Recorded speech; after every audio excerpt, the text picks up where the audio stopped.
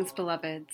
It is truly a blessing to be contributing to The Word is Resistance this week, the podcast where we explore what our Christian sacred texts have to teach us about living, surviving, even thriving in the context of empire and tyranny, violence and repression, the times in which we live today.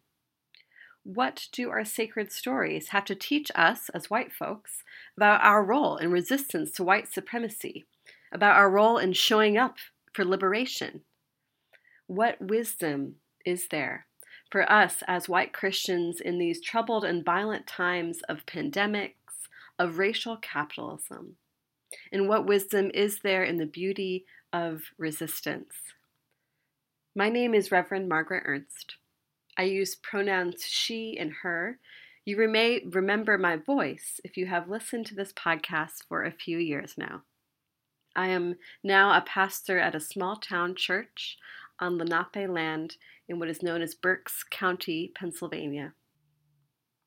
If you want to know the native land where you live on, go to nativeland.ca.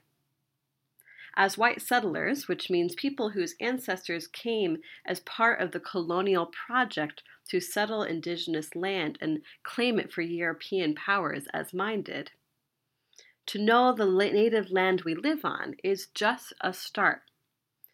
We have lifetimes worth of stories to learn of the lands where we live. We have lifetimes of repair to atone for past harm and present-day colonialism. We have lifetimes of healing work and of transformation ahead of us. We are not alone in this work, and we can do it. May it be so. At The Word is Resistance, we are in a special series for the Easter season and Pentecost Sunday. We've been looking at the readings from Acts through the lens of what we call mutual interest. For Surge, showing up for racial justice, mutual interest means that racial justice isn't something that we as white folks help people of color with. We as white folks must find our stake, our mutual interests in joining these fights. Whether it's the stakes of your spirit or the betterment of our collective conditions, finding our stake helps us stay in the struggle for the long haul. We stay not to organize our guilt away and then step out when it's convenient. We stay because we find our mutual interest, and that means showing up for Black liberation, for Indigenous people, and for racial justice because we know, as Anne Braden said, that our lives depend on it, and indeed they do. We are asking ourselves what the stories in Acts can teach us about this kind of mutual interest.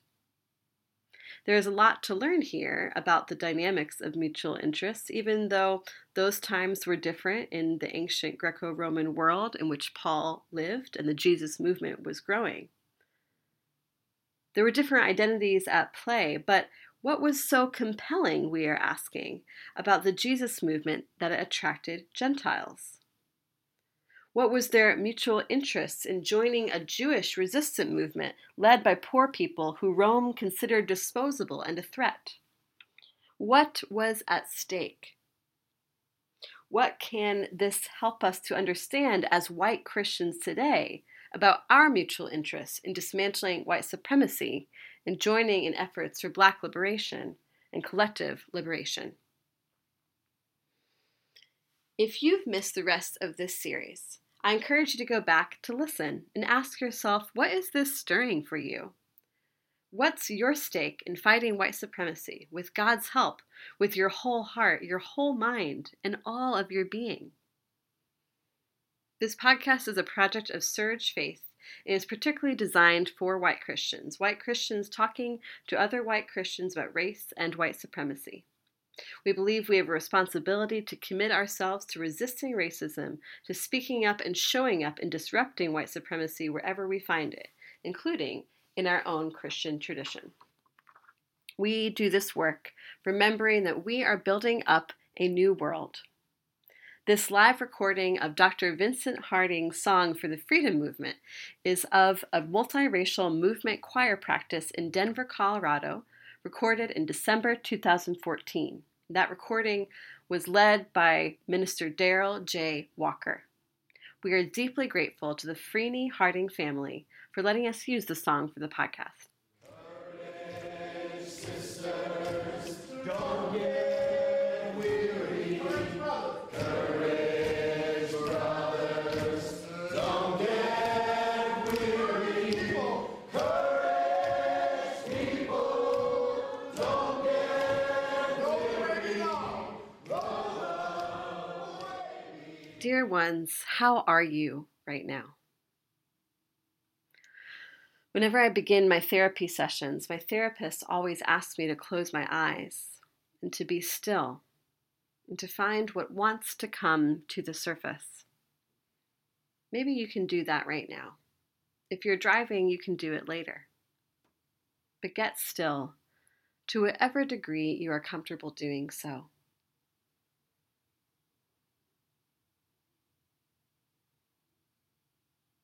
What's at the surface? Is there grief? Fear? Is there numbness? Are you feeling angry? Are you feeling exhausted, hopeless, or hopeful? In just 2 weeks, we have witnessed 10 Black grocery shoppers gunned down by an 18-year-old white supremacist in Buffalo. At a church in Irvine, California, a shooter violently entered, taking the life of a worshiper in an attack rooted in the long history of China and Taiwan relations. In Palestine, pallbearers and mourners who were carrying the body of world-renowned journalist Shireen Abu Akleh were beaten down by Israeli police as they carried her coffin. Shireen was covering army raids in the village of Jenin in the time in which she was shot by the Israeli military, in the time of the memory of the Nakba. All of this pain and loss and horror takes place in the wake of passing 1 million COVID deaths in the United States, in the wake of ongoing war in Ukraine, and the earth-shattering leak from the Supreme Court that the Supreme Court is prepared to overturn Roe versus Wade. Please take a moment to care for yourself. We care for ourselves because without doing so, we cannot respond from a grounded place, rooted in our deepest values and vision. I hope that you have been checking in with other people in your life this week, especially those who are most impacted directly by the violence that has occurred. I pray you have found meaningful ways to connect, to build community, and to be in solidarity. I think of Gwendolyn Brooks's quote, "We are each other's harvests. We are each other's business. We are each other's magnitude and bond." These are times when it can be hard to believe in what's possible for humanity. It can be hard to believe in our basic goodness. We ask ourselves, where is God? I am a church pastor and a person who has committed my whole life to faith, and yet I don't always know the answer to that question. Where is God?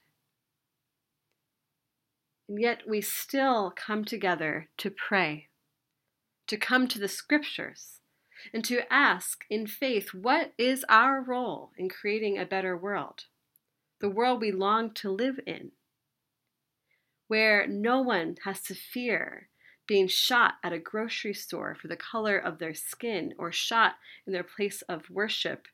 We gather to ask, how do we create a world where everyone is well, where no one needs to die of an illness that could have been prevented, or has to fear not having enough sick days to stay home? With all of our questions, we still come together to build up a new world. Builders must be strong. We get our strength from a well of faith that sometimes we may not even see the source of when God eludes us on days like this, but we are here. This week's text from Acts is about people gathered for worship and community in similar times. It is about safe places for such gatherings and about the radical hospitality we can extend according to the structures and resources that we have access to. It's about a woman named Lydia, a seller of purple cloth. Let's read it together from Acts 16:9 through 16:15. During the night, Paul had a vision. There stood a man of Macedonia pleading with him and saying, "Come over to Macedonia and help us." When he had seen the vision, we immediately tried to cross over to Macedonia, being convinced that God had called us to proclaim the good news to them. We set sail from Troas and took a straight course to Samothrace, the following day to Neapolis, and from there to Philippi, which is a leading city of the district of Macedonia and a Roman colony. We remained in this city for some days. On the Sabbath day, we went outside the gate by the river, where we supposed there was a place of prayer, and we sat down and spoke to the women who had gathered there. There was a certain woman named Lydia, a worshiper of God. Lydia was listening to us. She was from the city of Thyatira and a dealer in purple cloth. The Lord opened her heart to listen eagerly to what was said by Paul. When she and her household were baptized, she urged us, saying, "If you have judged me to be faithful to the Lord, come and stay at my home." And she prevailed upon us. Sisters, don't get weary. Courage, brothers, don't get weary. Courage, people, don't get weary. Let's orient ourselves. Where are we? Who shows up in this text? And what happens? Let's start with the where. We are in Philippi, a major city in Macedonia, a Roman colony in what is now Greece. Macedonia was part of the heart of the ancient Greek world, or in that time, under Roman control. Philippi was a wealthy place. Its source of wealth came from mines in the area. So it was, of course, a strategic place to be controlled by the Romans. Who is there? The narrator in Acts is the same author of the book of Luke, who identifies as Luke, a traveling companion of Paul. You can hear more about Luke and the complexities that underlie his narrative, especially as it relates to Jews and anti-Semitism in the other episodes in this series. I also recommend reading Acts from the Jewish Annotated New Testament because it has commentary from Jewish scholars on the Jewish context of the period and the nuances of relations between Jewish and Gentile Jesus followers in the text, and the conflicts within and between Jews about those relations. Paul is here in the story too, and likely Silas, though he is not mentioned. And then we have Lydia. Lydia is described as a worshiper of God, which meant a Gentile involved in a Jewish community or interested in Judaism. This was a common phenomenon throughout the Greco-Roman world. One thing it shows us is that the lines between Jews and Gentiles were not always quite as binary as they seemed. There had been Gentiles, you see, long before the Jesus movement, who for one reason or another were drawn to Jewish practice, thought, and community. There was even a reserved place in the temple for such people, in fact, and often in many synagogues. We know that most people like Lydia, who were also called God-fearers, were women. They came from all social classes and had an allegiance to Judaism. But they still had privileges as Gentiles within the empire. For instance, they did not have to pay the so-called Jewish tax. What we know about Lydia is that she was wealthy enough to have her own home, and that she sold purple cloth. Purple cloth was an important source of industry in the place where she came from. She was far from her own community of origin, just like Paul, Luke, and Silas. Though she was living in Philippi, the text tells us that she was from Thyatira, which was from a few hundred miles away in Asia Minor. So what happens here?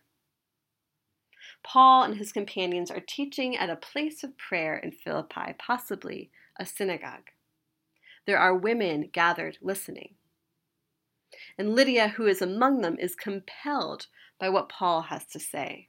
She is drawn in. As a result of what she hears, she and her whole household is baptized, and then she invites Paul and his companions to stay with her at her home. What do you notice about this story? What questions do you have? One question I have is what drew Lydia, a rich businesswoman and property owner and a Gentile, to be drawn to Judaism to begin with? What stake did she see for herself in aligning herself with the Jewish people in the context of the Roman Empire, where being Jewish meant less privilege? We may never know the answers to those questions. We can only speculate. Maybe Lydia knew that her true security didn't come from the Roman Empire or from her wealth, but from a community rooted in the memory of a God of liberation. Maybe she had Jewish friends and she knew that her freedom was wrapped up in theirs. I wonder too what stake Lydia saw for herself in what she hears from Paul's teachings about Jesus. What did she believe would be possible for her in joining this movement, following this man from Nazareth? What liberation, what freedom, what salvation did she see in Jesus and the story of a risen Christ? And why? Why did she not just ask to be baptized, but to ask Paul and his companions to stay with her in her home? I wonder if this hospitality would have brought any risk upon her. If not physical risk, then controversy or questions or a social cost of some kind. I wonder what she would have had to do to ensure her home could be a place of safety and care for these travelers. I wonder, too, what this offer of hospitality might have felt like to Paul and to his companions. Most of them were Jews staying at a Gentile home, even if Lydia was a God-fearer involved with the Jewish community. There was certainly some serious class difference involved. Lydia had a whole other level of privilege in the Roman Empire than the others did, both ethnically and economically. I wonder if, upon preparing her home for Paul and the others, Lydia asked herself what would help them to feel they could be their full selves. What would it take for working Jewish folks to feel safe and comfortable in the home of a rich Gentile woman thousands of miles from their home? When we invite people into our homes or into our lives, sometimes we want people to be like us. We want people to fit in with the furniture, so to speak. We don't ask what will make them feel that they are safe, that they belong, that they can be their full selves, living out their truest purpose. The real talk, hospitality always changes the house. Someone may need something that you don't have, and you have to find out how to get it. Or your guests may bring something that you didn't know that you needed. And real talk, hospitality should not just change the house, but change the host. There is a difference, I believe, between a basic sense of hospitality, meaning being polite to guests, and radical hospitality. Radical hospitality is the kind we often see Jesus modeling. A hospitality that heals, that protects, that covers. A hospitality that makes space and makes room. A hospitality where the host is willing to be changed as a result. There is mutual transformation involved with radical hospitality, and I believe there is mutual interest. In my experience, this kind of hospitality has often been offered to me by working class people and people with less privilege than I have. What about you? Have you ever opened your home space or your life to someone or to a whole community who transforms it for the better? Has radical hospitality ever been offered to you? Now, maybe there is inconvenience or struggle involved as well. Hospitality, receiving it, or offering it is not always easy. But think of a time when through hospitality something changed for the benefit of all. A time when God worked through this opening for mutual healing and support. I can think of a few occasions in my life like that. They are special to me. I try to keep my eyes open to ways that I am called to embody radical hospitality in my life and to receive it. As a church pastor, I think about these questions with my church too. Like many churches nowadays, unlike in Paul's and Lydia's time, our church has a building instead of meeting in people's homes. We have two buildings, in fact. We have a sanctuary space built in the 1880s and a Christian education building built in the 1990s, where I am now.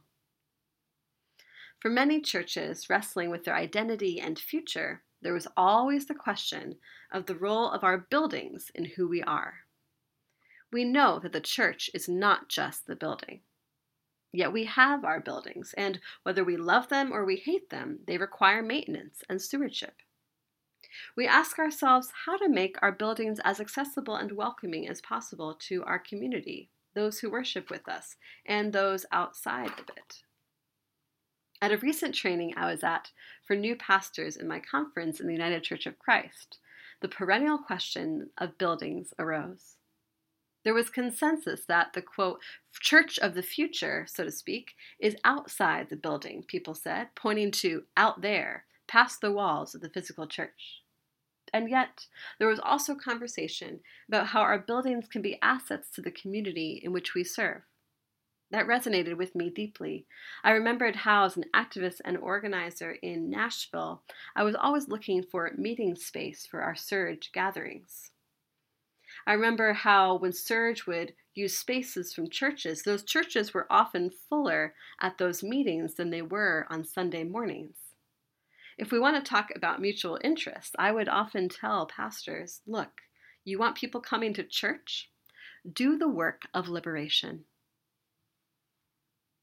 For white Christians with access to buildings and resources, I think this text poses an invitation for us to think about how our buildings can be assets not just to our community in general, but for racial justice in our communities in particular.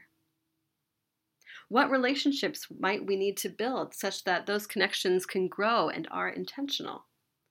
What kind of safe harbors can we offer for organizing in our communities, even if that organizing is new and just starting out? Come and stay with me, Lydia says. The Greek here is translated as stay, and that word is menete. It is also translated as abide. There is a sense of lingering. This is not a quick stop. Emily Towns, the womanist theologian, who I had the privilege to study under while she was dean at Vanderbilt Divinity School, often says, "Let us tarry there," when she wants to dive deeper in a classroom conversation. I think we benefit from tarrying with each other, from staying with each other, abiding for a while. The kinds of encounters and transformations that you never expect often happen when we let people stay in our space or when we stay in others. Come, stay with me for a while. Courage, sisters, don't get weary. Courage, brothers, don't get weary. Courage, people, don't get weary. Hospitality begs the question of creating safety, refuge. This is on our mind at Surge Faith a lot through our campaign for community safety for all, in which we're asking white faith communities to divest from policing. In Buffalo this week, many politicians and members of the public have called for more investment in policing in response to the horrific white supremacist shooting. Buffalo-based organizers, however, like Black Love Resists in the Rust, have been organizing emergency food and mental health support and holding up a different vision, a vision of abolition and safety in a world without police. In all of our responses, we must ask ourselves how we get to the reality where Black people will never get shot by the police or by a white supremacist. This is just baseline safety. I want more than baseline safety for my friends and beloveds who are Black. I want a world where people don't just feel safe, but can thrive, flourish, be vulnerable, be powerful, be loved, and be treated as divine in every place and space in which they dwell. My friend and the brilliant preacher and leader Reverend Naomi Washington Leapart posted this lament on Facebook this week. She said, "So, do Black people have to start wearing bulletproof clothing?" Let us live into a world where she will never have to ask that question, where no one has to ask that question. As we close today, I want to share with you a closing blessing of a song written by Allison Beyer. She wrote it in response to a call for white artists from Surge to create art about white people's stake in racial justice. For Allison, mutual interest came down to a few simple words. When you're healed, I'm healed. When you're whole, I'm whole. When you're safe, I'm safe. When you're free, I'm free. It's a beautiful song. We'll include the song so you can hear it and teach it to the communities that you build and resist with. Friends, we are not just spiritual beings. We are bodies that need a place to be. Our communities need places to sleep and to be fed, whether it is in the case of traveling for organizing like Paul, or simply in day-to-day life. Hospitality is a part of the work of liberation. Allison's song goes on like this. When you breathe, I can breathe. When you win, I win. When you're fed, I'm fed. To talk about mutual interests, I could tell you statistics about how people who live in societies without racist violence and animosity are shown in studies to be much happier people. I could tell you data points about how the structures of white supremacy and racial capitalism is killing all of us, even white people, with how public disinvestment in the common good happens through racist ideology. But now, just feel this song in your bones instead. Feel what you feel. We may have the analysis. But on some level, this is simply about what we know on the deepest levels as humans. We are meant for each other. We may know it through our experiences. We may know it through God. We may know it through Jesus. But you know it, and so do I. We are meant to love and to be loved across every human construct that keeps us apart, every ideology which seeks to exploit human difference rather than to celebrate it. We are meant for each other because that's simply how God wants us to be. We are meant to tarry with each other, to abide, to find ourselves in each other, whether we are the hosted or the host. When you're safe, I'm safe. When you're free, I'm free. For our action this week, please watch the recording on Facebook Live of Serge's call on Tuesday entitled Mourn and Organize, a call for white people in response to Buffalo. In that recording, you can listen to organizers in Buffalo and hear updates and action steps in the midst of this horrific attack. Please make a gift to Black Love Resists in the Rust. Black Love Resists in the Rust is a local group organizing on the ground in Buffalo, their community, fighting white supremacy and anti-Black racism. Right now, they are raising funds in this very moment for mental health support, for long-term support for the community impacted by the shooting at Tops, and for food, because that was the only supermarket in what was otherwise a food desert. You can learn more about Surge and our Surge Faith campaign, Community Safety for All, at showingupforracialjustice.org. You can also find us on Facebook. We have a listener survey on our website to let us know what you like about the podcast, what you'd like to see more of, and to give us more feedback. Our transcripts are available, as well as the resources for action that I mentioned, on our website. You can find us on SoundCloud or any podcast app that you like the most. Thanks to our sound editor, Claire Hitchens, this week. Thank you so much, Claire. Thank you for joining us. Keep organizing. Keep keeping each other safe. Amen. When you're healed, I'm healed. When you're whole, I'm whole. When you're safe, I'm safe. When you're free, I'm free. When you can breathe, I can breathe.